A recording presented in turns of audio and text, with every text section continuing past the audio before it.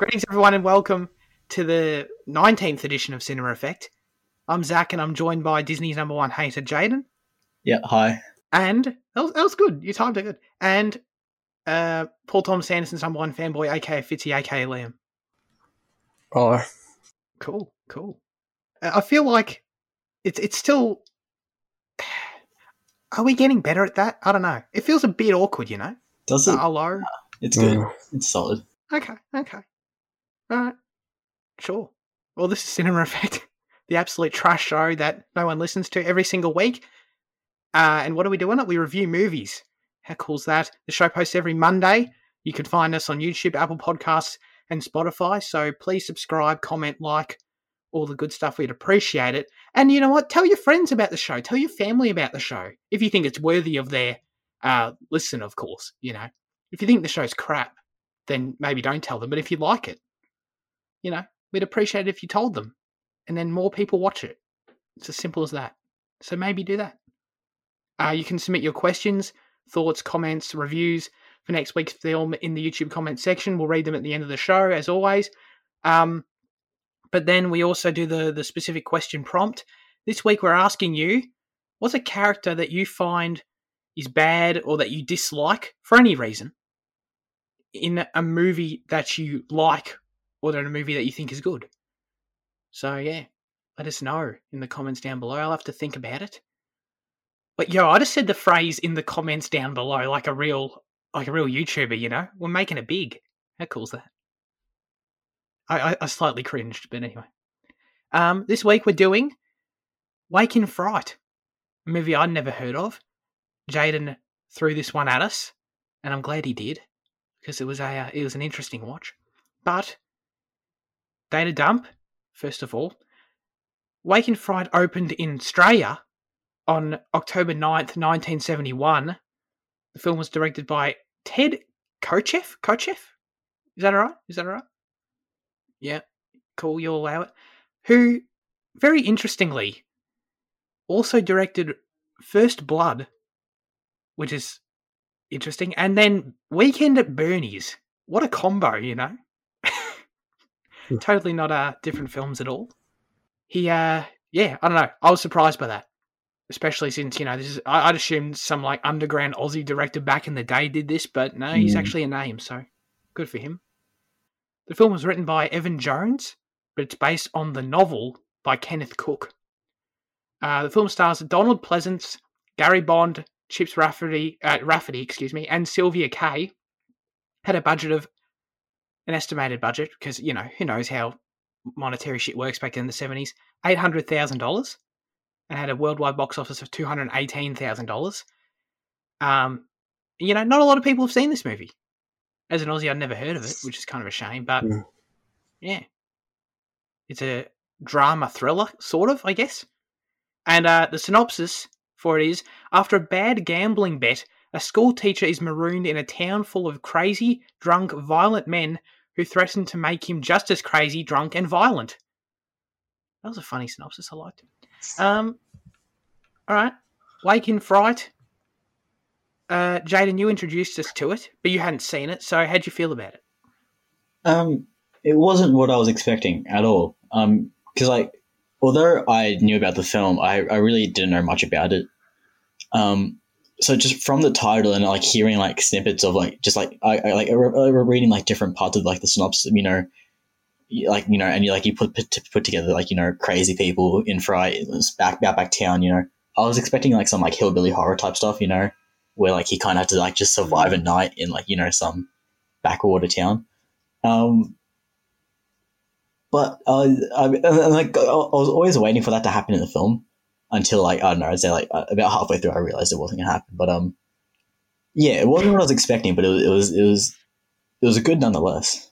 Yeah, I was not expecting this either. I was kind of, based on what you'd said, I was in the same boat. I figured that this was going to be like a horror kind of thing, like a Wolf Creek or something of that nature, sort of. Yeah. And then in the first 20 minutes, I'm like, oh wow, this is a slow start.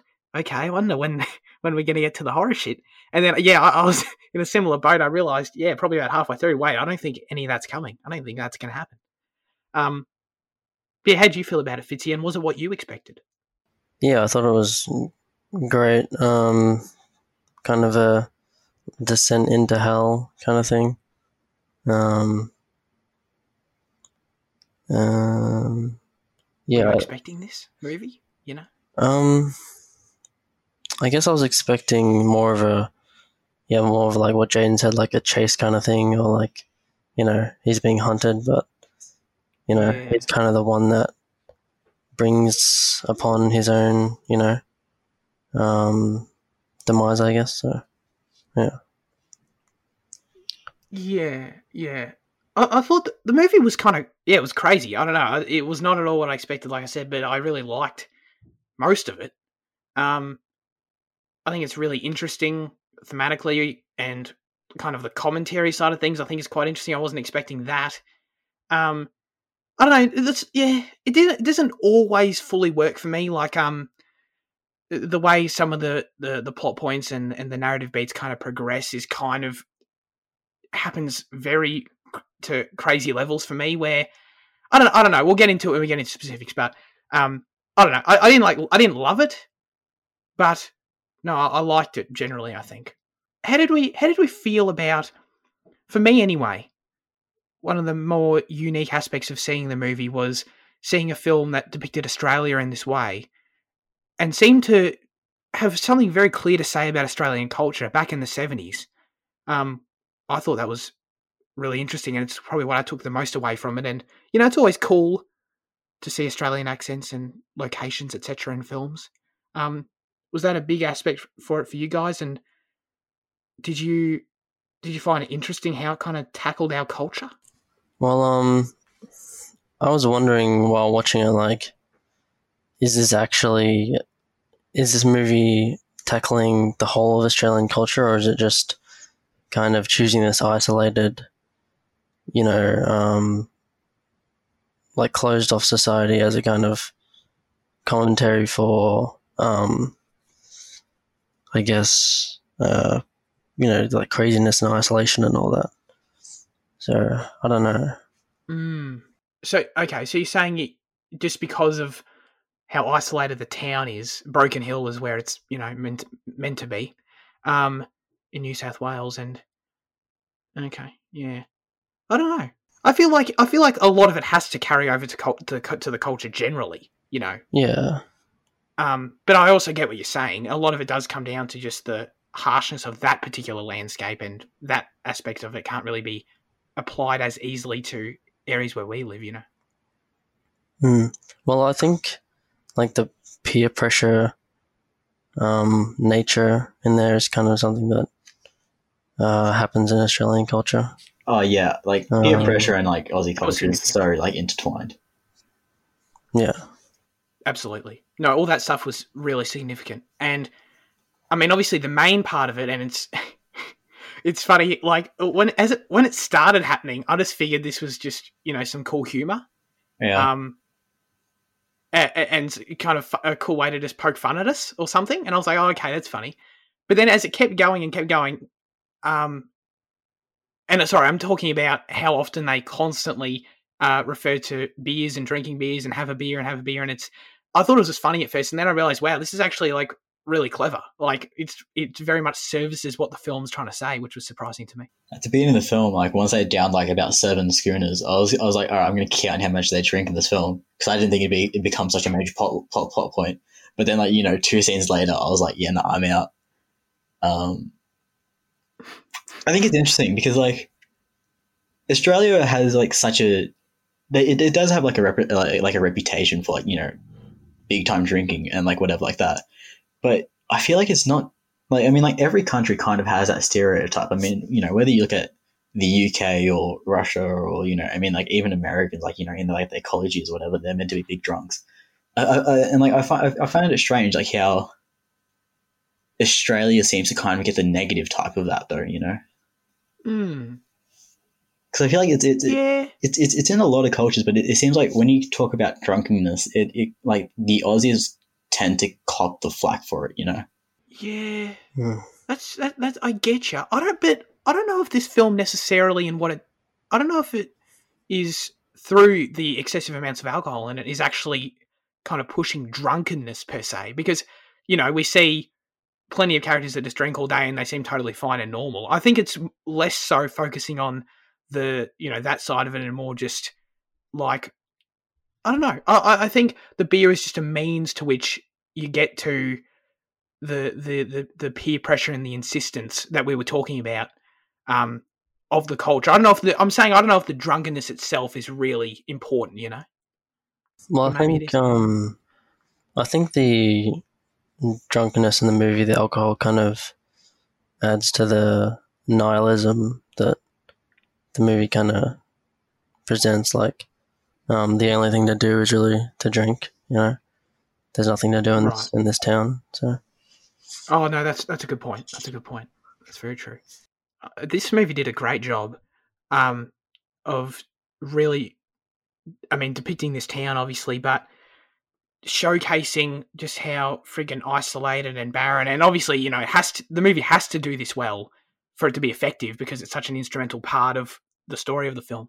But just that isolation and how do people, how did they live like this, and how do they still live like this? Because there's communities still like this out there. There's plenty of them. So that's always crazy to me, especially when I love the opening 360 shot, and the score there is really haunting, and how that comes back at the end is really cool. But the way that's all presented and shown, and then we get the dude who like runs the motel next to the school, and I'm just thinking to myself like, who stays at this freaking motel, And I think the movie does, just in how it presents these locations, it really gives off this feeling of just like, I could never put myself in the shoes of living like this, And then at the same time, that I think kind of services, what's his name? John?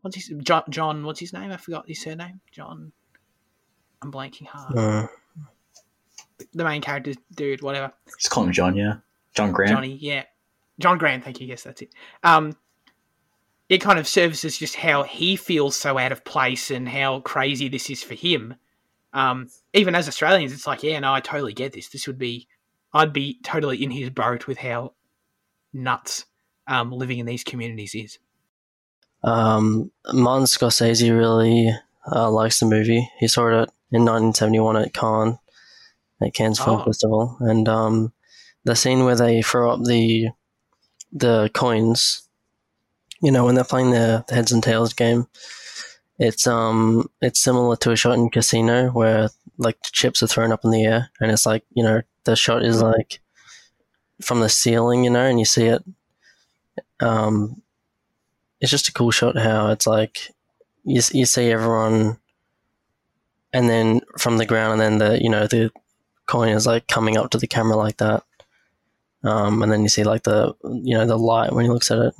So I thought there was a lot of cool filmmaking stuff in here like that. A lot of cool techniques and stuff. Definitely. I think that stuff was good. No, you're good. I think one of my favorite moments is when he ends up back in Bunda Yaba. Because he thinks he's finally escaped, and I feel like that kind of nails home like how much it is his personal hell, and like the fact that he can't get out. He thinks he's finally going to Sydney, and then he wakes up, and then the shots of like the courthouse, whatever it is, and like in that moment I was like, oh no, and cause yeah. His personal hell is, I feel like, is very it's like you said before about like we can't imagine like living in a town like that. Yeah, I felt like I could really like relate to the character in that sense of being just trapped in it's like Ballarat. Honestly, I connect to him and that situation so much as someone who I just hate heat in every sense of the word, and the way, dude, that movie. I was hot looking at the movie, just the deserts and shit. Yeah. I don't know. How did you guys feel about the kangaroo hunting scene? Well, I was totally going to bring it up later, but let's do it now. Sorry. No. I'm glad we got. I'll introduce it with some trivia first. So, because this is definitely like a big talking point for the movie, I think. Here we go. The film features a graphic hunting sequence during which one kangaroo is killed by a hunting dog and many other kangaroos are shot, with several shown wounded but still alive. And one even appears to be deliberately run over. Basically, kangaroos massacred looks terrible. Significant parts of this section were genuine footage of an actual hunt. A production note at the start of the closing credits, which we all saw, suggested that these disturbingly confronting images were kept uncut as a deliberate statement against licensed hunting of kangaroos. The survival of which the note claims was at the time seriously threatened. Sorry, I botched that a bit, but yeah, when I saw that shit and it popped up, that was impossible for me to watch. Man, I could not look at this. I was not looking at the screen at all. I couldn't bear it. But and as it was presented to me, it was so terrible. But I was kind of running through my head of this could be, very deliberate in the vein of what actually is the case, apparently, according to the producer's note, of they're doing this to showcase how violent and to kind of, for animal rights advocacy, which is great. But then the other side of my brain at the time was thinking, this is the early 70s. Is there a chance that they would just, they had no idea what they were doing and they just were more than happy to present this to us and didn't even really think about the animals? But no, I'm glad that it turned out this way. But I reacted, if that was, the intent, then it was very effective because Jesus Christ. But yeah, how'd you feel about it, Jaden? You brought it up. I think it's one of the better scenes that to like showcase kind of like, the pressure and like, like the I can't think of the word. It's not complacency, but like kind of like just that acceptance of, I'm going to have to just do what I have to do because I'm here. So I'm, I'll just more follow along with it. And like, it's like that part where he goes out and like kills like the baby kangaroo. I mean, like that was probably like one of the more disturbing parts of the film. And like, yeah. I thought it was effective. Yeah, for sure. I think, I'm surprised that the producer's note did come at the end because, like, as far as I'm aware, kangaroos are, their numbers pretty high. I mean, like, I thought Australia was looking at them for like a future food source, Yeah, it's true. Yeah. Yeah, I mean, like kangaroo jerky, like you'll find it at like just your farmer's market or whatever. So I mean, like seeing that there was a note about that they wanted to paint it in a negative light and protest it or whatever. It surprised me, but yeah, I mean, like you said, it for sure worked in the film's favor. Just like that scene, and Unrelated to the film, I guess it means that not this film specifically, but just general movements at the time. I guess it reveals that they were effective because yeah, you're right. There's not really much of a concern for kangaroos these days, so they did a good job, I guess. But yeah, no, like I said, I'm so glad that it turned out to be that because I was so worried that I'm like, God, did they seriously do this and not care? But yeah, I was surprised from the. I managed to bear looking at the screen for about every probably second shot or whatever. From what I saw, especially later on when John gets even more involved with the kangaroos and he actually has a freaking hand-to-hand freaking combat encounter with one of them, I was very surprised at actually how well that was shot. And it almost concerned me how well it was shot because what the producer's note doesn't really clarify. I want to get your guys' opinion on this. It doesn't really clarify. They said that it was conducted during a professional hunt. But those shots with him actually wrestling the kangaroo looked so good, especially for the 70s, that I was like, did they actually do that? And if they actually did that, that's not like professional hunting territory, you know what I mean? Yeah. I think, yeah, well, that would be just, he would have just done that during the hunt, I guess. Well, yeah, I guess so, but then that's not really what the statement implies. The statement implies that the hunt was conducted safely, Oh, yeah. Yeah. But either way, yeah, well, I don't know. But if they actually got the actor to do that, that's crazy. That's insane. I was just shocked by how good it looked. And if they actually put kangaroos in harm's way to do that, then I'm not happy with it at all. But it surprised me. If you'd asked me on paper, like, okay, there's an actual like kangaroo fight scene in this movie where they wrestle and shit, and this movie's made in the 70s, I would have thought, oh, that shit's going to look corny as hell. but it didn't look corny at all, and that had me concerned. Is all I'm saying. That was my reaction to it.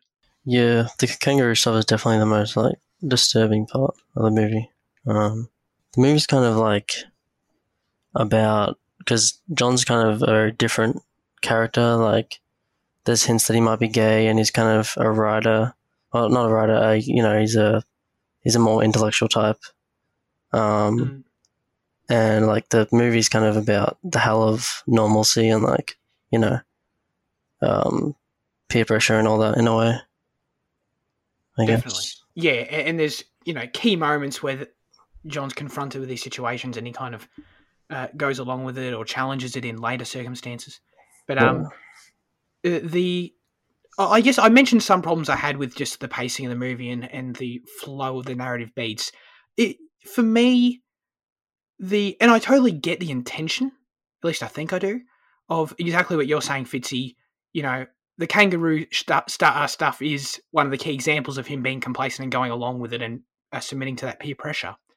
And as a device for that, that's fine. I just felt like we'd known, from what we knew of John, and he'd only been there a day at that point, it felt a bit extreme for me. I couldn't really see him doing what he did to the kangaroos after only that period of time. But it's a nitpick, but I just kind of thought that was a bit quick, But how do we feel about John's arc, I guess, along those lines in the movie in general? Because he goes through some crazy shit, no doubt. Ends in him. We'll get into more, I guess, what happens along the way, but it ends up with him shooting himself in the head, failing to kill himself, which was a good callback to a line earlier in the movie. Observant Zach actually noticed this shit, where John made the joke that killing yourself is one way to get out of this town, and he actually attempted to do that. He failed, though. And the most interesting part of the movie and the arc in general, I think, came after that, is when he got out of the hospital, and I think it was then, or it might have been a bit earlier, but definitely later in the movie, the further we get into it, he starts more and more, I noticed, calling people mate. And he, of course, goes back to his teaching job. He accepts taking the beer on the train. It's the first time he kind of willingly goes, hell yeah, I'll have a beer, whatever. Seems actually physically comfortable doing it. And then he goes back to the teaching job and he seems kind of content in doing so. Do you think, Fitzy, that this is kind of an arc of acceptance in some way? That's kind of what I thought about it, but I don't know. How do you feel? Yeah. But like in a bad way, I guess. He's accepting. Oh, right. Yeah. He's accepting like not having. Well, he's accepting like the norm, I guess, or like he wants to like go to Sydney or go to England or whatever. Like somewhere he would fit in more, I guess, or he feels he would fit in more, but he just kind of ends up, accepting a situation because of his circumstances. So it's kind of a, not a good ending, I guess, for him. He was meant to go meet up with his girlfriend, but like, he didn't rock up in Sydney for 6 weeks. Like, what's she thinking? I mean, he hangs out in Bundabyabba for like, half a week, shoots himself in the head, and then wakes up, at the end of the 6 weeks or whatever. Like, that's what we have to assume because he just goes straight back to Tabuna. I mean, what's his girlfriend in Sydney doing? Like, surely, she puts out a call and like, oh yeah, he's over here doing that, and she's like, get him over here. I mean, like, Yeah. The girlfriend in Sydney was a weird device. I don't know how I feel about it. It was, I mean, visually, like when we get the few flashbacks to her, or like visions, I don't know, whatever you want to call them, cuts to her, and, it's of the beach. That's got such a stark contrast to the rest of the film visually that it's quite effective. Where I was like, oh, wow, that's actually really appealing right now. I want to go to that beach, But the fact he just can't get there, Fitzy, I guess kind of what you're saying. He just can never get there, and he just kind of is just ends up being happy with that. That's kind of shitty. I hadn't really interpreted it that way until you said it, but yeah, it's definitely a very like nihilistic, depressing kind of film. At least the way I see it. Yeah, you mentioned it earlier, Jaden, but I have to say it again just because the moment when he hitches a ride to the city, in quotes, and he gets out and it's the freaking Yabba again. that was the only moment in the movie that made me like physically react. I was like, Yeah. gee, that's great. That was awesome. Yeah, and you can totally see that happening, can't you? I just thought it was so funny. Yeah, of course that guy sees that as the city, you know. But let's get into some of the other twisted shit that occurs to poor old Johnny Boy on his little adventure in Australia. The stuff with the Janet chick was kind of weird to me. He vomited when he was making out. I didn't really get what was going on there. Dumbass Zach needs explaining. Was he just uncomfortable? Was he feeling guilty? Was that really all it was? Well, I thought that might have been one of the hints of the movie that he is gay, and that kind of fits into how like he's like, you know, different from the norm. He's kind of coming to this like unwilling acceptance. But I don't know. Could be that's fair. Are there other hints? I didn't really pick up on that as a thread personally. That would make sense. I mean, it's heavily implied later that he, you know, sleeps with the doctor. Is it? Oh god, yeah. Wow. I mean, like that implication went over my head. Like when they get back to the house after the roo hunt, you know, and they have a little tussle, and then like John's on the floor and the doctor's over him, and their heads like, you know, they're like, you know, 2 inches apart. I mean, and the way it fades to black, and like when he wakes up, you know, he has like this strong detest for him. I think it kind of feels like they slept together, you know. Yeah. Yeah, I'm seeing that. Yeah. I think one of the reasons John hates or is scared of the Doctor so much as well is because the Doctor was this intellectual type like himself, or maybe even gay, and he kind of conformed to this, you know, town, to this place, and like his lifestyle is adapted to this situation, just like John at the end. That's kind of a mirror of his own story in a way. Yeah. Huh, that's very true. Well, yeah, no, all that kind of builds to the end well, where old Doc leaves him at the train station, and John's just clearly has disdain for this person. So, those two things work to make that make sense perfectly. I hadn't really thought of that. But what else happens to him? I mean, he goes through some crazy shit. I mean, losing all his money. Oh, of course, the trigger for the whole thing. Yeah, that was True, of it's such a because I mean, like I feel like I've seen that game in like quite a few films, and like it just blows my mind that such a simple thing is like a popular gambling game. You know, I mean, as someone who had never heard of that as a thing that people do, I had the same reaction, but I was shocked. I'm like, wait, they gamble on heads and tails, tossing a coin? Yeah. I was shocked by it. I mean, the fact that you can only bet for you can only bet for like 2 things, you know, heads or tails. So you can't even bet for like, you know, a split. So I mean, like it makes it even more simple. I mean, like yeah, absolutely. It kind of adds to the like you know, the basic nature of this town. Like, you know, bet on a very simple betting game, or like drink is kind of the only things to do. Go kangaroo hunting, you know. Why do you think everyone was so intent on keeping him in Bunda Yaba? I mean, you have the sheriff, the doc, like the taxi driver says, you know, it's the best place you'll ever go. Everyone wants to keep him there, and like when he says, "I'm only here for 1 day," they're all kind of upset. Why do you think that they want to keep him there? I got no idea. Maybe they just like outsiders. It's a bit fun for them. That's the most basic answer possible. You can help me, Fitzy. What is it? I don't know. I just think it's part of the whole, you know, conformity thing. Like he feels trapped by them. Yeah, that's what I got from the list. So, like, you briefly mentioned before about how the film is an exploration into, like, you know, his own personal hell. Like, how allegorical do you think it is into actually comparing Bunda Yaba to hell? Because when you think about it, like, it kind of does have like similar devices about, like, you know, the inescapable effect of it, and, you know, this really like dominating force that just pressures you to cave into like what's, you know, into like the norm there.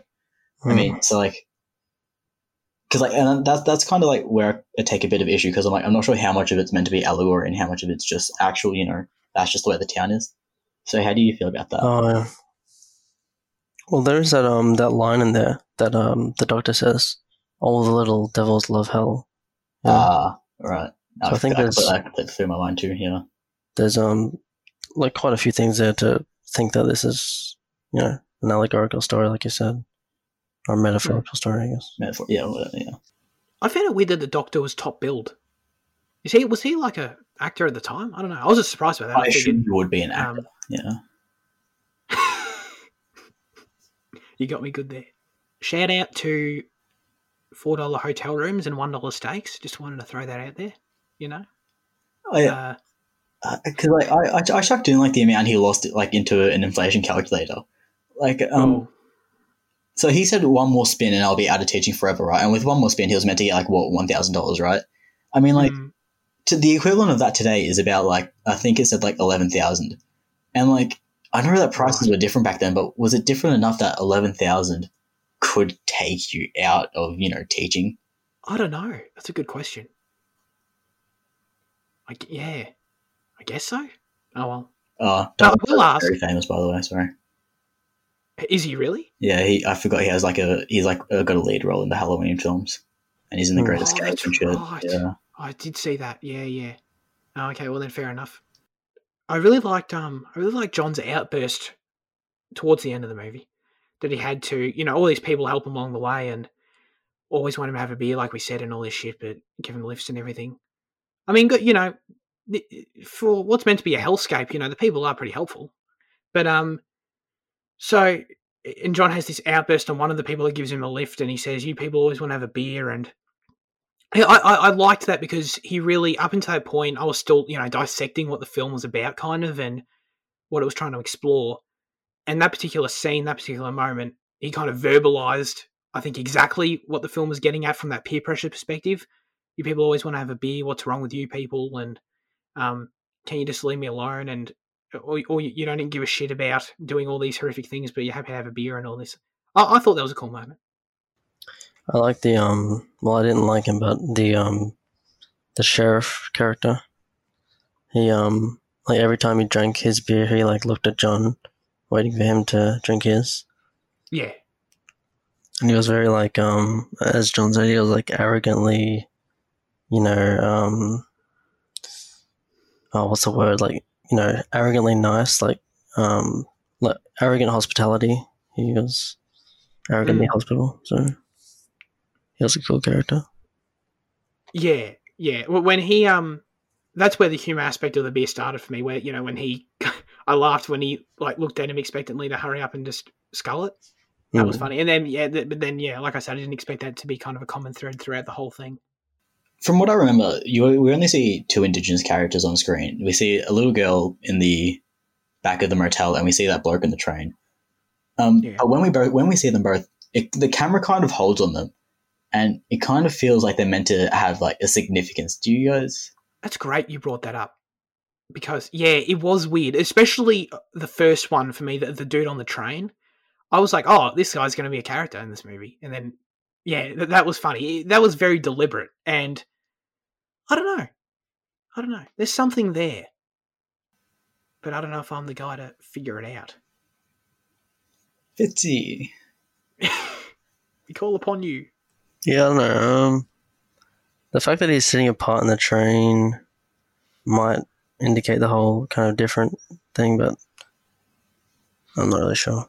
Yeah, that's kind of what I was thinking as well. It was just more with the outsider type stuff, but like you said, Vinny, I was expecting him to have a more significant role. I thought they'd have a chat while they were on the train or something, where he'd there'd be some kind of development with him where they share, some kind of experience, but because that's all we get from them.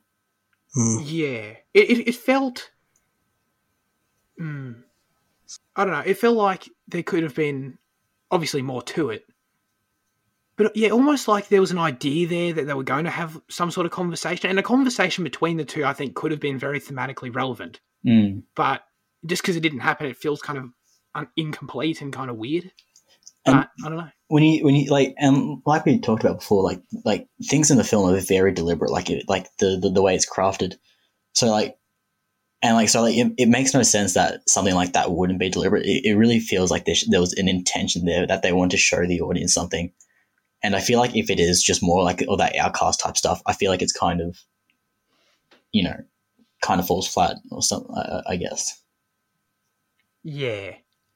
Oh, yeah, why not? I'll ask. So, when they're in the RSL and the, this is super random, and the lights go down and they do the Anzac memorial thing, that was very strange for me. As someone who, I did not, I've never experienced that. I don't know. I saw in the in the trivia how about it's apparently like, it said, I guess for people who aren't Australian didn't know, it was like, this often happens in Australian RSL clubs. And I'm like, I've been in RSL clubs and I've never experienced that. Is it like an older thing? No, because I've been to an RSL club, the one near in Belmont, and they still do it. Really? That was a few years ago, though, so. Huh. Okay, no, cool. Yeah. No, I was just interested by that. I was like, I've never experienced that in my life. But I liked it. I don't know. I liked it too because it kind of like painted a more respectful image of Australians in that moment, just because, like, because like everyone stops at like the gambling, the drinking, everything stops to pay their respect to those who serviced our country. So like, I did not enjoy it, but I was happy that moment was included because it does balance some stuff in kind of. Yeah, definitely. It's an important part of of our way of life in some respects, and at the same time, it adds dimension, I think, to the film in not always. And I don't think the film goes out of its way to villainize us. No, it doesn't. But definitely not. And I think that's one of the contributing factors to why not. And there's plenty of others. What else is there to appreciate? It's got an awesome poster. Sure. I think like the color palette for the film just works so well. Like you talked about before, like you physically feel hot watching the film. And I mean, the fact that like it's just constantly bathed in yellows and it's so rich. The director like said to everyone to like not put any blues or greens on the set. He like purposefully tried to remove all cool colors. That's cool. Yeah, I did like how some of the characters, how they kind of act to service what I was talking about with those two. Oh, dude, I couldn't tell you what their names are, but the two that also go out and shoot the kangaroos and shit, and then that cause that wild racket with the Doc and with John. I don't know I can't remember what their names are, but they're like the distinctive. Like, they kind of look like their brothers, even though I don't think they are.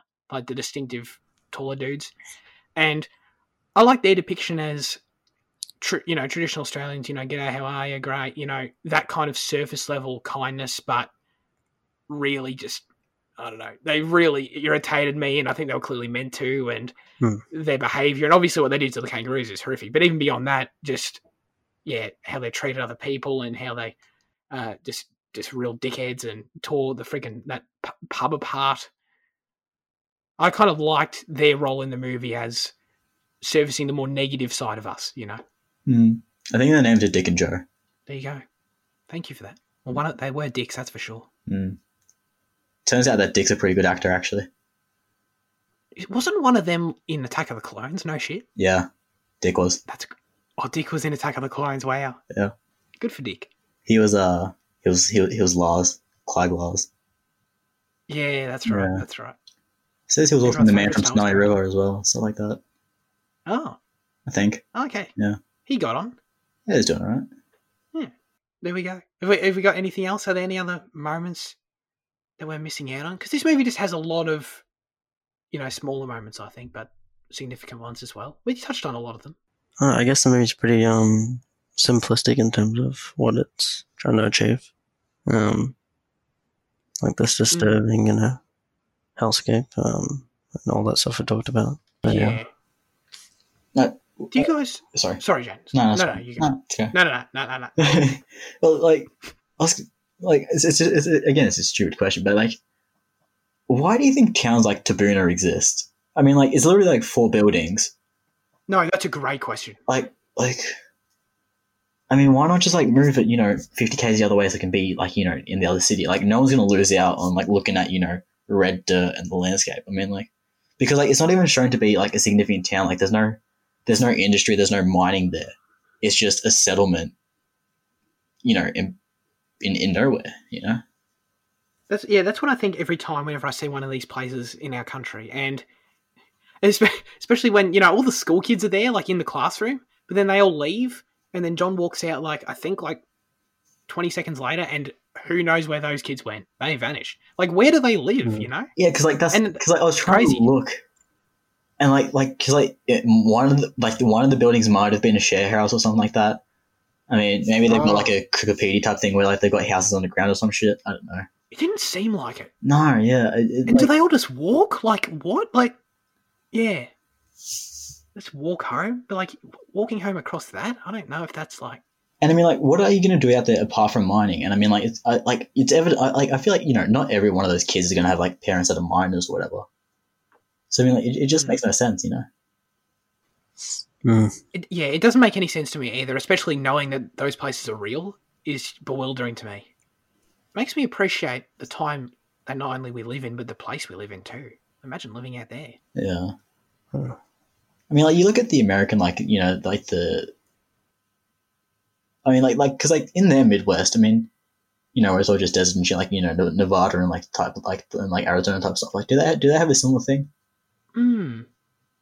Maybe. I would think to a lesser extent just because of how dense that country is, with just... I'm sure there are lots of barren areas, but at the same time... I mean, like, what, 95% of our population lives on the coast as well or something like that. Exactly. Yeah, exactly. Yeah. So, I don't know. I wouldn't think it would be as extreme, but I've got no insight. Did you guys... I mentioned earlier how I just felt it was a bit weird how John kind of got to the extreme level of killing the kangaroos quite fast. Does that resonate with you guys at all? Yeah. Just curious. Yeah, when he was actually a part of the kangaroo hunt and he was enjoying it, I thought it was out of character in that moment. But okay, cool. Yeah, because I got why he'd be on it. It made sense. He was kind of thrown in with these group of people and he'd just woken up and he was told by Doc, we're going on this hunt, and he just got in the car. I'd get that. But yeah, the fact he was enjoying it specifically was strange. Well, we're told that he got a medal in shooting, so I mean, like, he obviously had a history in hunting. And I feel like the more extreme, when like he pushes a baby kangaroo, I feel like that just came as the beers piled on and the peer pressure built. I think it might be a bit out there, but I think it still makes sense. Yeah. Interesting. Yeah. Okay. Yeah, it's always interesting when there are clues in the movie that can make it make sense, but then it can still feel extreme for some people. That kind of comes down, I think, a lot more subjective. Because what you said is true. That's a good point. Didn't think of that. All right. Wake In Fright. This movie was actually called Outback in the US for some reason. That's a trash name. That's just for marketing. I mean, like... I know, but it's still a trash name. Like Sorcerer's Stone instead of Philosopher's Stone. Dumb fucks, I mean, honestly. I still love that. But, sorry. I was going to get to scores, but bit more trivia. This stuff is fascinating. I could not do this episode and not mention this. The movie had been out of circulation for decades because the negative went missing, which Jane, maybe you can help me. That's like the primary reel, isn't it? Am I wrong about that? Of the film, like I think copy? Yeah, that's what they shoot on. I'm pretty sure the negative is what actually yeah, and then they make copies. It went missing, sparking an international search. After a 10-year quest, veteran Australian producer Anthony Buckley finally tracked it down in mid-2004 in a Pittsburgh warehouse inside a shipping container marked for destruction. So the friggin' film vanished off the face of the earth for 10 years. No one had any ability to watch it. And the fact that can happen, and obviously I assume has happened for hundreds, if not thousands of movies over the years, is just terrible. It sucks. That these things that, people, I presume when this came out, people in Australian theatres watched this movie and how it can be lost of time, and then the last copy on the planet presumably can be found like that. It's pretty remarkable. And then it can be kind of revived for us to watch on streaming services. I I feel that it's not exactly. I think one of the major studios had like a massive fire where like a ton of their prints just like got burnt up and like there's nothing you can do about it. I think it's Universal, God, and like so I know bad. like I know there's some like felt like English films from like the 20s and 30s that they're just lost forever, but like they're well reviewed from the time as well. But yeah, I mean that just comes with the technology, I guess. I guess so. Yeah, it's unfortunate. Well, but anyway, no, it's a positive ending. I'm glad that they friggin' found this movie. Let's review Wake In Fright out of 10. Yay. Fitzy. I don't know. I'm tossing between 7 or 8. I'll go 8 out of 10. Yeah, it's disturbing and like claustrophobic, and yeah, it's good. Cool. I'm tossing up between the same two, so I'll let Jaden go. As am I. Um, um, I think my experience was hurt because I was, or like, because for a decent portion of it, I was waiting for it to become that film that I was expecting it to be. So I think that's influencing my score, but that's why I'm gonna take it down to the 7 instead of the 8 because I do think it is really good, but at times it dragged for me, and I'm not sure if it dragged. I mean, there's other problems other than it just dragging, but like I'm not sure if that dragging was just because I was expecting the other film or because it was a genuine issue with the film. I'm in the exact same boat where, yeah, ditto exactly what you said. I was expecting something else, and it did feel like it dragged for me towards the middle because of that, or because I don't know if it's because I was waiting for something else to happen. Yeah, I'm going to follow your logic. I'll give it a 7 too. I think it's really good. I think it's really impressive. Yeah, but because of that, yeah, just my experience watching it as a viewer, I don't know if I could say fully enthusiastically that I thought it was great as a result of that. And whether that's my fault or not doesn't really matter. I think it's still a massively important film. I mean, like it's still an achievement in Australian filmography. I mean, like I think it should be recognised, among your castles and your whatever else. I think it should be better known than what it is, but yeah. Yeah. Yeah, I agree. I think it's an injustice that I hadn't heard of it, honestly. I think this should be, and maybe it is more well known than I'm giving it credit for, and I'm just out of the loop. But this should be a film that's in the conscience of Australians. I think, generally speaking, Yeah. because it is important, I think, to us. I mean, I'd take this over Gallipoli any other day. What about Red Dog though? I mean, Red Dog, it's a shared unit. I mean, they share the same setting. So I mean, one film's the other. They're clearly trying to achieve the same things. Yeah, sure. Yeah. I remember when Red Dog guzzled down like 14, beers in one night. Did that happen? What? No. Did it? I'm just saying, like, the way you said it, like, obviously now, in retrospect, dumbass sack, that's a joke, but that genuinely sounds like, like a Red Dog fable that someone might tell. You know how all these stories about Red Dog get completely taken out of context? Anyway, who cares about Red Dog? Yeah, Red Dog. Red Dog. Red Dog is John Grant's just alternative name. That's right. Good for Red Dog. Okay. News chat this week. The Batman HBO Max series that we mentioned last week, we got some more information. It's actually a prequel to the Matt Reeves Batman, and it centers on Gotham PD. So, get Jeffrey Wright in there, maybe. But He's we going to already be. got Gotham for that. But that show's over. This one has a budget. Fair. But Jeffrey Wright's playing Gordon in that movie, so get Jeffrey Wright on this show. That could be cool. I'd watch it. Did you watch the CW Gotham? Definitely not. Actually, I watched the first season. No shit. Yeah, so did I. Yeah, I quite enjoyed the first season, to be honest. Yeah, I can't remember it. Yeah, I think Riddler was in it or something. I don't know. Who was it? Riddler, wasn't he? Oh yeah. He was? Okay, cool. Okay. Well, Fitzy, you brought this up last week, so you have to say something. No, yeah, that's good. Pretty cool. Awesome. All right, next up. We got The Bad Batch, Disney Plus animated Star Wars series 2021. Get hyped.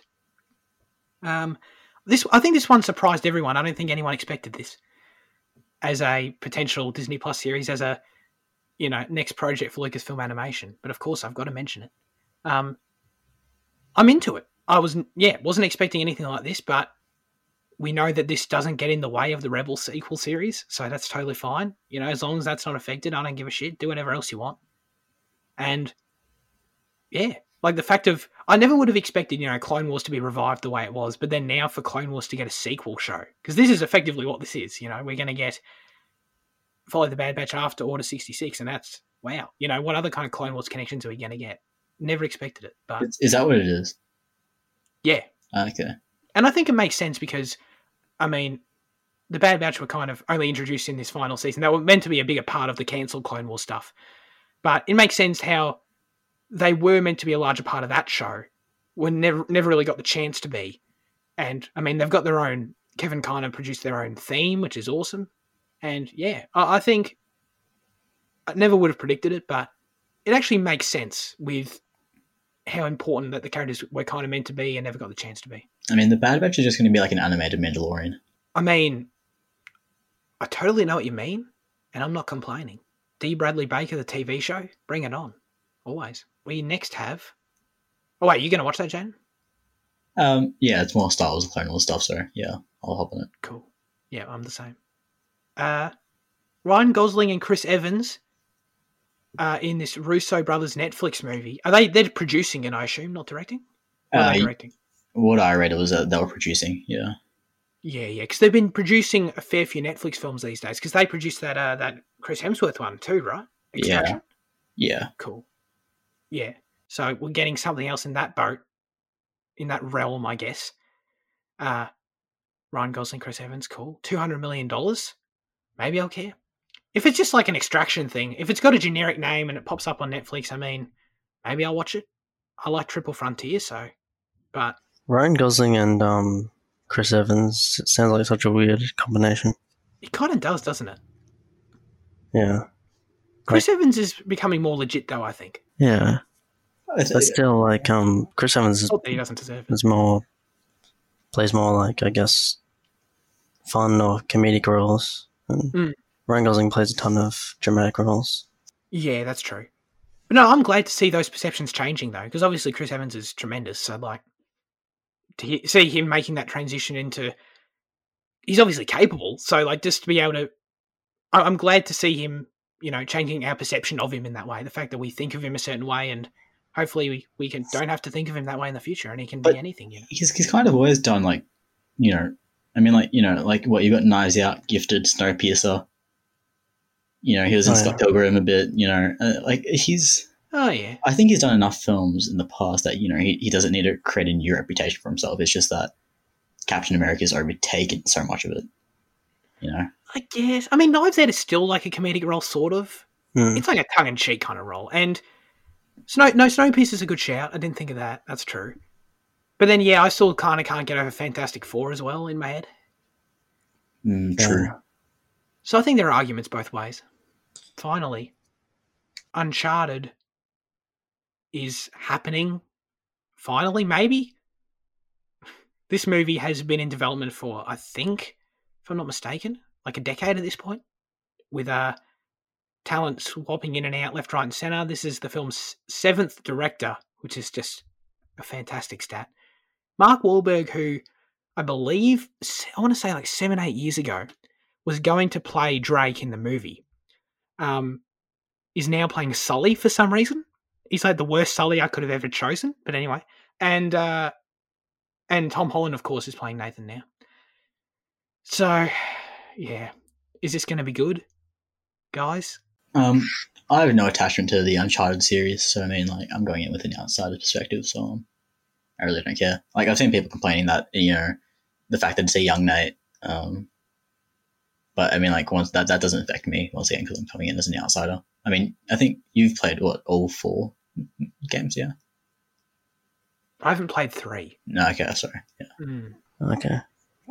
Who else was cast? Mark Wahlberg is Sully. Oh. How weird is that? No, that sucks. I think I've seen an hour worth of Uncharted 4, and I thought Sully was a kind of more like light-hearted type of role, isn't he? Oh, definitely. It's just that's basically no. Sully is all charisma, but it's different though. Like I get when you say that, I know what you mean. Like Mark Wahlberg is also all charisma, but it's not the same charisma. It's just it feels bizarre. He's an actor and he can do stuff like that. Yeah, no. Look. To be perfectly honest, I know there are people hating on this. I'm definitely skeptical, but I'm not like hating. He could very well come out and be very good. I don't know. It's possible. Will I see this movie? Maybe. Depends on how interesting the trailers look. But I don't know about Tom Holland either, though. No, Tom Holland is also a weird choice. Tom Holland's probably just as weird as Mark Wahlberg for their respective roles. Yeah. Have you seen the Max Payne movie? Because I know people are criticizing Mark Wahlberg because, Max Payne is another video game adaptation and, they don't want him to be in another one, so... Definitely haven't seen it, no. No. It's a weird one. Tom Holland is especially strange.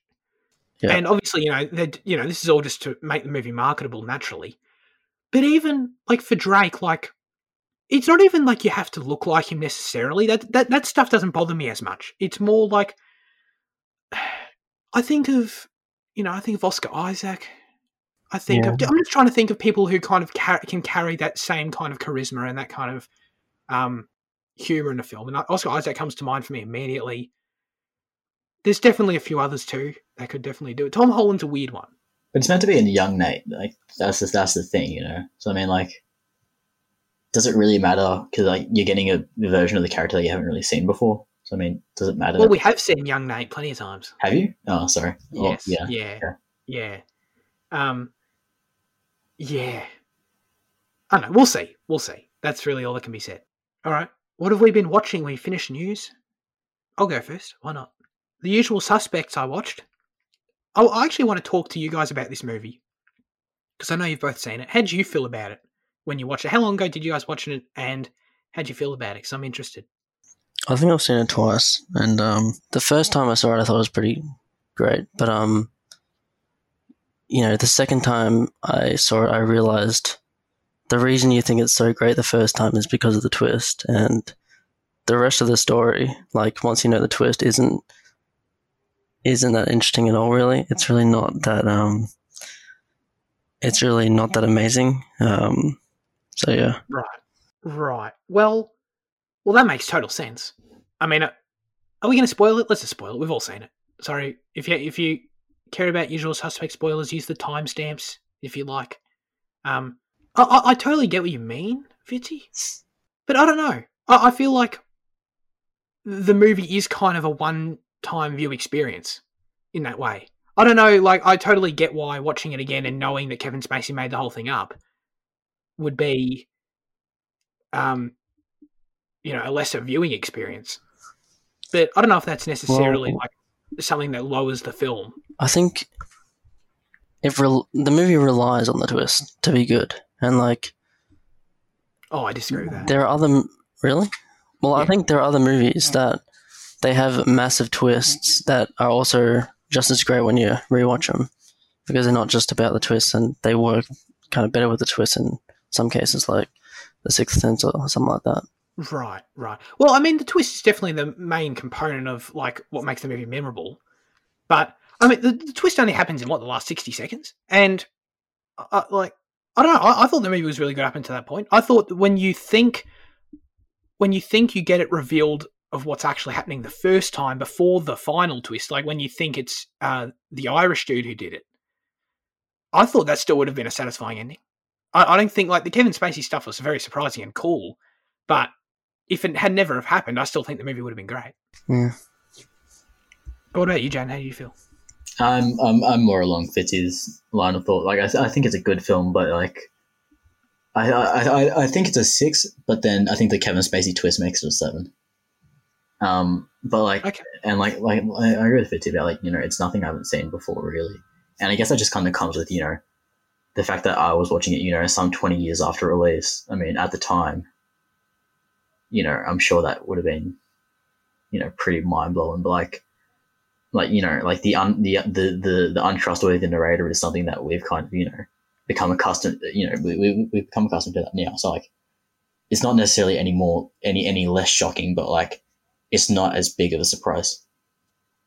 We've become accustomed to it as a concept, but do you? I assume you have. Is there an example of a movie that you have in mind that? Because I don't think I can think of one specifically that does it like this movie does. You have to give me like 2 minutes to think. Okay. I mean, because like you mentioned, Sixth Sense and other films that have like twists at the end that kind of change the outlook of the whole movie, like and The Prestige. But I don't know. I don't know if I've ever seen me personally. You've seen way more movies than me, Jay, and that's why I asked that the unreliable narrator is done on like this to where watching it again wouldn't be about seeing it from a different perspective. It would instead be about trying to figure out what's made up and what's not.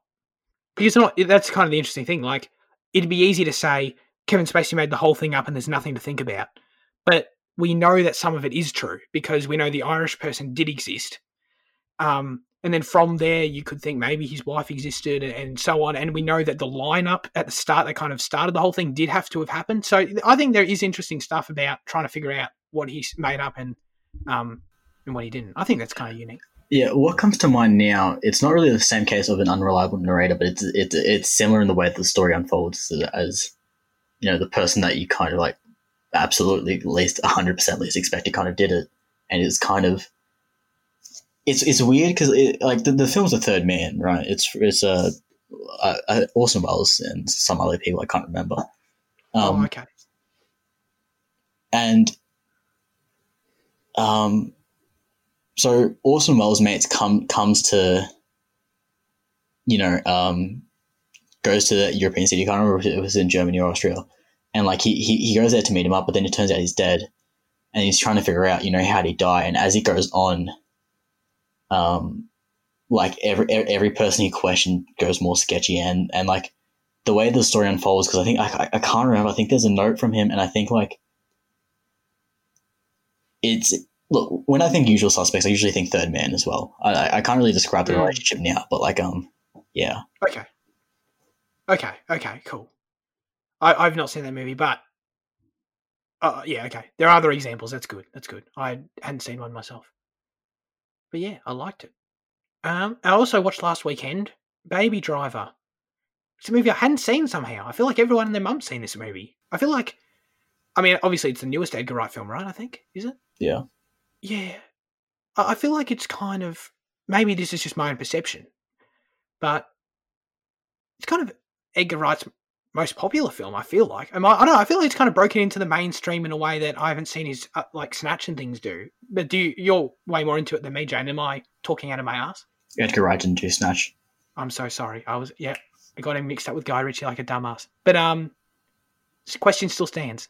Yeah, I'd say it's his most mainstream film. I think because like when you look at his filmography, I mean, he's only really done like 3 things. He's done not 3 things. He's done the Cornetto trilogy. He's done Scott Pilgrim, and he's done A Fistful of Fingers, and then Baby Driver, right? So I mean, Baby Driver, I'd say is his most mainstream one. Yeah. Yeah. Okay. And yeah, I liked it. I think the script's pretty good. I think I love, dude, any car chase sequences in films that are shot well just make me happy, and these ones were shot so well. I love it. It's interesting to think that at this point I don't take being able to clearly see what's happening in a car chase for granted because of how often I've seen it. It's just a clustered mess in the edit and you can't comprehend what you're looking at half the time, but it's so clear, so easy to see what's happening, so easy to follow, and that's a testament to it. I mean, I think the ending kind of falls apart a bit for me personally, but have you seen it, Fitzy? I don't know. No, just parts of it. Oh, okay. Yeah, it's my least favorite film of his, but like, I think it's still very good. I still give it like an 8 out of 10, but like, right, yeah, great cast. Oh, stellar cast, and like, I mean, like, it's like. I love it, like the smaller details. Like one I remember really like well is like at the start when he's getting the coffee, like he walks past in like some street art and like there's a heart on the wall, but it's like black. But then like he sees Lily James' character, and then as he's walking back past it, the heart's red. And I mean, like it's small shit like that. But like that's why I love Edgar, because he uses he uses the screen as well as just, his dialogue. And that's what makes him such a good comedy director. The way that, if you watch the Cornetto trilogy as well, like, the way that he actually uses the camera to tell jokes and like tell the story as well. That's why he's brilliant. That's a really funny detail. That's it for me. What about you guys? Who's going to start? All right, I'll start. He did it. So I finished the Pusher trilogy, directed by Nicholas Winding Refn, who also did Drive, and so Pusher 2. So Mads Mikkelsen is in Pusher 1, a little bit, but Pusher 2 is all Mads. He's in every scene, I think, and he's just gotten out of. It's a Danish film. He's just gotten out of prison, and he's basically trying to. He's trying to win his father's love and favor back, basically, and all his like associates and friends kind of think he's well, they accept him and stuff, but he's constantly called like a loser and a fuck up in the movie, and the whole thing is just like really degrading experience for him when he comes back, and so he's trying to like integrate himself into normal life, doing these car heists for his dad and stuff.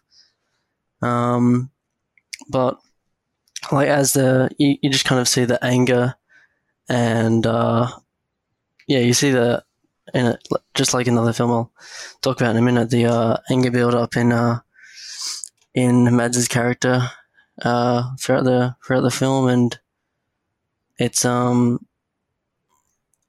shot in the signature Pusher style, I guess, with the gritty kind of realism, and it's probably the best one in the trilogy. It's really great. And then Pusher 3 follows the boss from the first two, and with the first two Pushers are like about these two kind of junkie or pusher characters who are in some way trying to escape this drug scene in Copenhagen. But this boss character is, it's about his life remaining there, and like it's a kind of headache-inducing experience. Like, he's got to keep track of all these things. He's got to cook for his daughter's birthday. He's got this drug deal gone wrong with these. He was supposed to get cocaine, but it turned out it was like ecstasy. But then it turns out it was like candy. It's just random, candy pills. But yeah, it's probably the least exciting of the trilogy, but also the most disturbing, I guess. The last 15 minutes is just one of the most disturbing. It has one of the most disturbing things ever. Involves like cutting a guy's. It involves like intestines and stuff, but yeah, the Pusher trilogy is really great. Awesome. They're all on Stan as well. So, Election is like it's like a high school comedy satire kind of thing. Reese Witherspoon is like trying to get the school president, and this one teacher who really hates her is trying to like, basically get someone else as president and put her down. And so the whole thing is kind of a war between those two, and then there's these other characters like the Metzler characters. There's like this nice jock character, and then there's this lesbian character who just wants to escape the school, and it's just a good film about high school and young people, I guess, and some good comedy. It's a classic, I guess. I hadn't heard of it. It's a Criterion film as well, so yeah, it's weird that it's Criterion, but Yeah. it is anyway. But I watched another Danish film, The Hunt. with Mads Mikkelsen, I've heard of this. Yeah. and so he plays a teacher in this village, kind of small town kind of thing, and he's accused of sexual abuse of a child in his or kindergarten, and the child is like his best friend's daughter, and basically the whole thing is about like how the town turns on him, and it's very frustrating and just kind of anger inducing, and like Mads Mikkelsen's performance in it is just really great. And it's really powerful because of his performance. But Awesome. but yeah. And then the last one is Barry Lyndon, which is a highly anticipated Kubrick film that I wanted to watch, and it's about this Irish rogue. It's just about his whole lifetime. He has to flee his home, and then like joins the war on the English side, and then joins. It's just about his like climb of the class system, and it's the first half is very funny. The second half is more sad, I guess, and it's just like a kind of a personal epic. Super entertaining and emotional. Definitely one of the best shot films I've ever seen. Like we talked about in Eyes Wide Shut how Kubrick adapted his use of technique of natural lighting from Barry Lyndon, and in the film it's like Kubrick used NASA technology for his camera,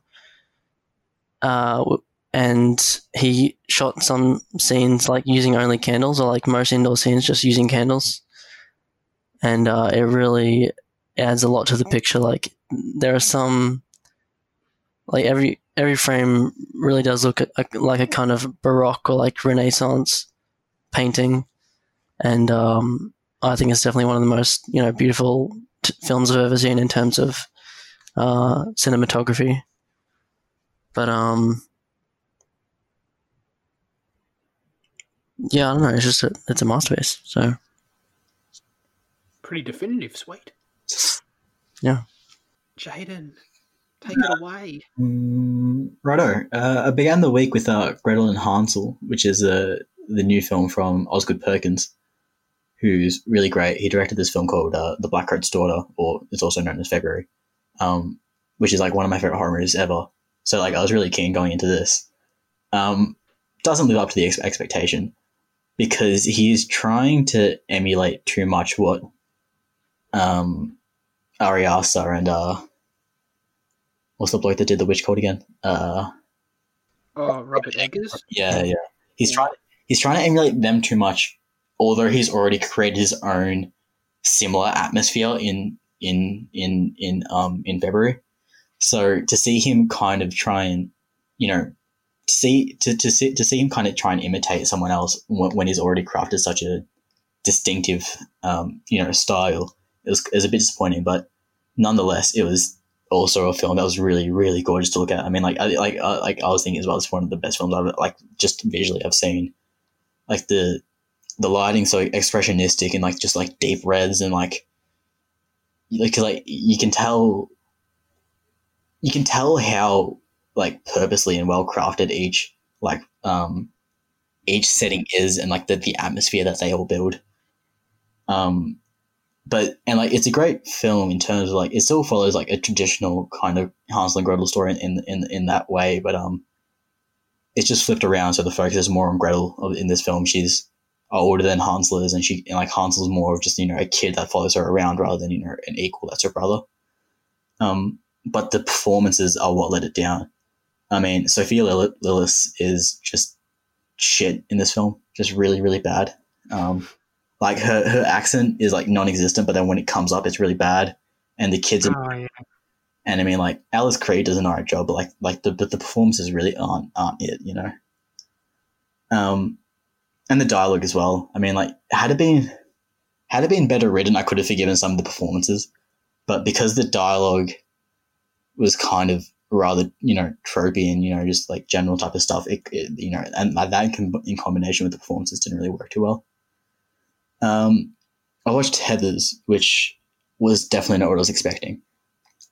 I was expecting like, you know, your high school drama type of, you know, St. Elmo's Fire type of thing, you know, but it's like it's a high school satire, but that was inspired by Doctor Strangelove. I mean, like the writer originally wrote it for Kubrick to direct, but it's really really great. It's really fantastic. Like and it works so well as a parody and a satire as well. I mean, just like yeah, I don't know. I can't really describe it further than that. It's just really fantastic. I watched this French animated film called My Life as a Zucchini,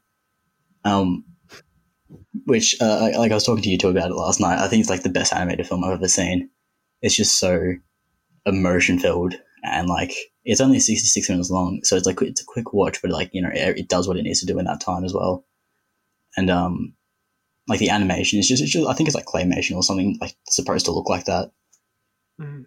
And it is just so effective and so brilliant, and the story is so because like he like the so he goes to an orphanage after like his mum dies or whatever, and like as you learn about each kid's reason as to why they're there, they're just heartbreaking and soul crushing, and it's just but you know, things get better for him, and you know, it's really great. I watched Katie Says Goodbye, which stars Olivia Cook, and was directed by this dude called something Roberts. I can't remember. That was a lot better than what I was expecting. Because like reading reviews on Letterboxd, I mean, like they kind of just tear the film apart. I mean, like it's just a bunch of ones and twos, but that's just because of what the film discusses. It's really, you know, what's the word? Divisive, decisive. I can't. I'm blanking a bit. Divisive. But sorry, what? What do you mean? Divisive. Do you Yeah. mean divisive? Is that what Yeah. you mean? Yeah. What are you trying to say? I think. Divisive, yeah. Yeah. And I think like that's the reason why, because I like it's. I understand why people interpret it the way they do, but like but I feel like I don't want to say they're misinterpreting it, because like you know, everything's subjective and it's all, you know, up to their own way. The way they perceive each individual thing. But if you read what the director was going for and what, you know, the stars were thinking, you know, you can see that. I don't, you know, once again, I don't want to say they're missing the mark, but they are kind of missing the mark with the film. Yeah, yeah, that was really good. I think it's Olivia Cook's best performance. Not her best movie, but definitely her best performance, I'd say. Or Saw, which was once again not what I was expecting. I had a week of shit I wasn't expecting. Because all I knew from Saw was that it was two blokes stuck in a room trying to get out, and like, you know, some sick guy was just like, you know, watching from behind a mirror. But like it actually has a lot to do with the outside world through like flashbacks as well that I wasn't aware was that were involved, and the way the story unfolds, and like I wasn't expecting there to be much of a story at all. I just thought, you know, it'd be two blokes trying to figure out why they're there and how to get out. But I mean, like the story is actually like super interesting, especially like there's a pretty significant, you know, twist, you know, a few times throughout the movie as like different bits of information are revealed. And that's what it does best, like the way it reveals each thing to the audience, and the way that like it's because as the characters learn stuff, it's the audience does as well, because like it's never like they're holding back on us. It's just like these are genuinely like as they're discovering these moments. It's like Saw isn't only like, you know, a good horror movie, but it is a genuinely like, you know, well crafted, well written film. I'm disappointed that it has an American setting though. I mean, considering that James Wan is, you know, and Aussie Indonesian, I'm pretty sure.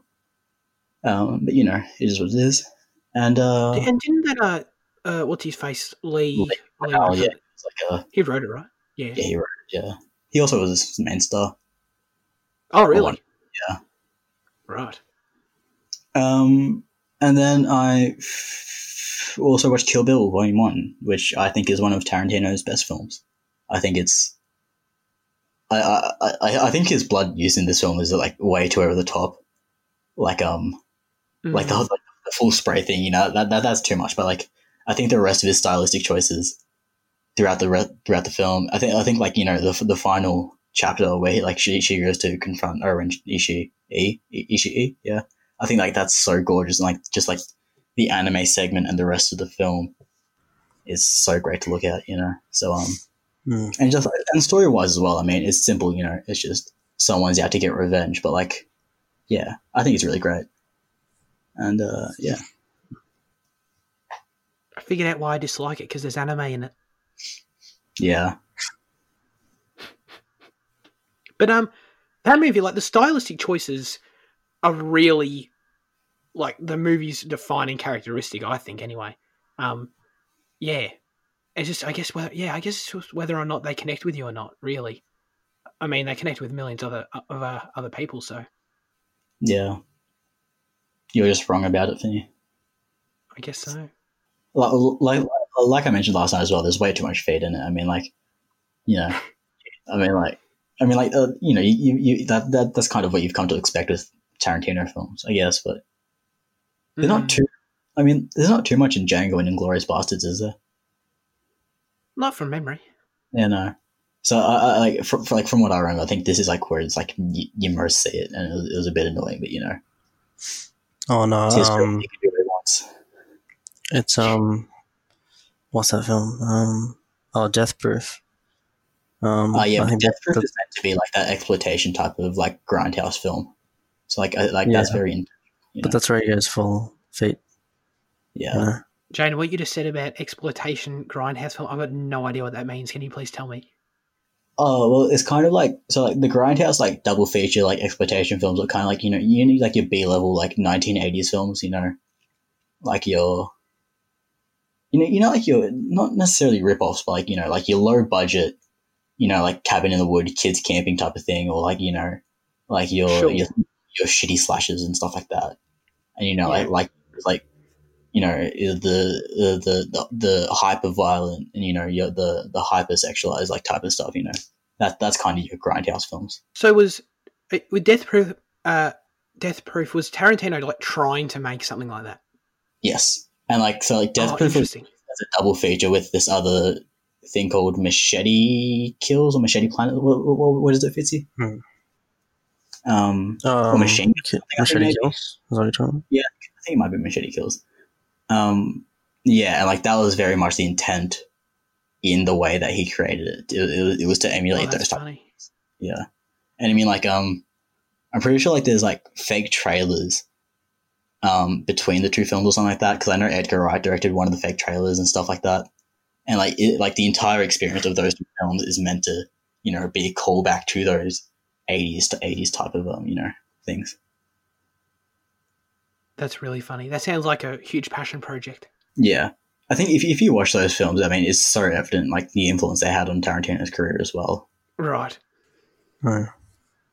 But I mean, sorry, I was wrong. The other film's called Planet Terror. Oh, okay. I think The Good, the Bad, and the Ugly, Tarantino has said that that's one of his biggest influences. Oh, I mean, yeah, obviously. Oh, yeah, you can say that, yeah. But, yeah. I mean, when you kind of like consider like the hyper stylized violence, I feel like those kind of big films is where he gets that from. Right, yeah. Let's get on to our question of the show. You people, you audience members that are so great, wrote in. We asked you what your favourite sports movie is. And these are the responses we got. Lachlan says, The Blind Side is definitely up there for me. I love how short these messages are this week. I appreciate it. Clearly, I'm having one of those weeks where I can't read. I mean, that's every week, but especially this week. So I appreciate these shorter messages for my own sake. Thanks, Lockie. Paul wrote in and said, If you build it, he will come. That's all he said. And I was very confused. And then I simply copy and pasted that into Google. I discovered that that's a pretty famous quote from a film called Field of Dreams. Kevin Costner in the 80s. It's a baseball movie. I had no idea. Is that the So one thank with you, Paul. Joseph Gordon-Levitt? No, that's Angels in the Outfield, isn't it? Yeah, no, I think Joseph Gordon-Levitt was in bloody high school at this time. Yeah, probably. I don't know how old he is. I just guessed. But yeah, I've never heard of that movie. Wait, have you guys heard of it? Yeah. Yeah. Oh, okay. And Luke wrote in and said, simply focus, focus. I've got no idea what that movie's from. That movie's from? I was just waiting for someone to say something about that. I have no experience with that. What's your answer, Fitzy, for your favourite sports movie? Mine's a documentary. Oh, bullshit. No. It's called Hoop Dreams, and it follows these two young African American teenagers, William Gates and Arthur Agee. They're incredibly talented at basketball, and they both have dreams of getting into the NBA. And it just follows them over their high school career in America, and it follows like their family and their family's like financial struggles and just like their lives in general. They both live in like Chicago, and they're like they're both pretty poor. They both so both of them get a scholarship to St. Joseph's College in yeah, it's St. Joseph's We've got no idea what that location is. in Chicago, and it's like this prestigious like high school basketball school. But like yeah, one of them gets dropped out because they weren't able to pay for like a certain semester, and one of them even though the other one doesn't have the money, they are able to like stay because they were getting funded by this family. And so it's like it's about a lot of things. It's about like class and like talent and like the American dream and all those kind of things. And yeah, it's just a brilliant documentary. Like these characters, it's amazing that this is like a, it feels like a the characters in the narrative, it really feels like an epic film. They were really lucky to get this material for the documentary, and yeah, I love it. Yeah. Great. How about you, Jaden? Yeah, I'm a bit conflicted. I think Green Street Hooligans needs to be mentioned because I think that's like, but then like in that film, I mean like soccer's not the main focus; it's more the hooliganism behind the sport. So, I mean, it's still a sport film, I guess. Yeah, but I think Warrior would be my favorite sport film, which is like it's MMA or UFC or one of those type of things. It stars Joel Edgerton, Tom Hardy, and Nick Nolte, and like it's just so good. Like it's just really brilliant. And I mean, like Fitzy, I know you'll appreciate this, but like in the final fight, as it comes to a climax, the National starts playing, and and like it's. I mean, like I always like a good fighting film. Put me in front of like Southpaw or $1 Million Baby or whatever. But like this is kind of like this is like the cream of the crop of them because like it's got like such a good story as well, and it's like it's one of redemption. I mean, like Fitzy kind of hit on it in like when it's speaking about hoop dreams, about about class and the American dream, greatness and whatever. That I feel like that's kind of like that's kind of like what most sport films are about. This kind of overcoming the odds because no one wants to watch a sport film about the Giants. I mean, Friday Night Lights isn't recognized because they're absolutely dominating. It's because they were the underdogs. So I mean, like but yeah, I like the way that War explores that is really brilliant. Great. Mine's $1 Million Baby. I think it's great. And I love, for me, watching the movie the first time, and I didn't really know anything about it, and how much it seemed like just such a generic boxing tale. It's how much it seemed like just a Rocky movie 2.0. I was like, Jesus Christ, this movie's just dull. It's just about this woman, and she overcomes the odds in a boxing match. How cool's that? But then how the movie takes such a turn, and really ends on such I think, quite an emotionally impactful note. Really surprised me. So yeah, I like that movie. Have you guys both seen it? I don't know. Well, yeah. I don't know if I watched it like in full, like start to finish. There you go. No, I watched it for the first time half a year ago, I reckon. For tuning into this week's Cinema Effect episode. If you made it this far, we appreciate you. Fitzy, what are we doing next week? We're doing Ridley Scott's original Blade Runner. And then we'll do the sequel in a month's time. Yes. Our second David Webb Peoples film. What was that first? Is it? Oh, yeah. That's right. One's definitely going to be better than the other. I'll tell you that much in advance. But where can people watch it, Fitzy? Oh, it's on Netflix. So. Oh, easy. Too sweet. Well, have you guys both seen it just once or more than that? Yeah, just once. Yeah. Okay. All right. So, unfortunately, we won't be liking it this time because you have to watch it at least 8 times to like it, as we all know. Yeah, 5 times in 3 different cuts to truly understand the message. Exactly. You finally can start liking it after that many times. Okay. I've always found that so funny. Jan Fitzy, thank you for joining me as always. No worries. Yep. Get through the obligations call. And we'll see you all next week. Have a good week. And you don't have to bear my incoherent rambling anymore. Goodbye.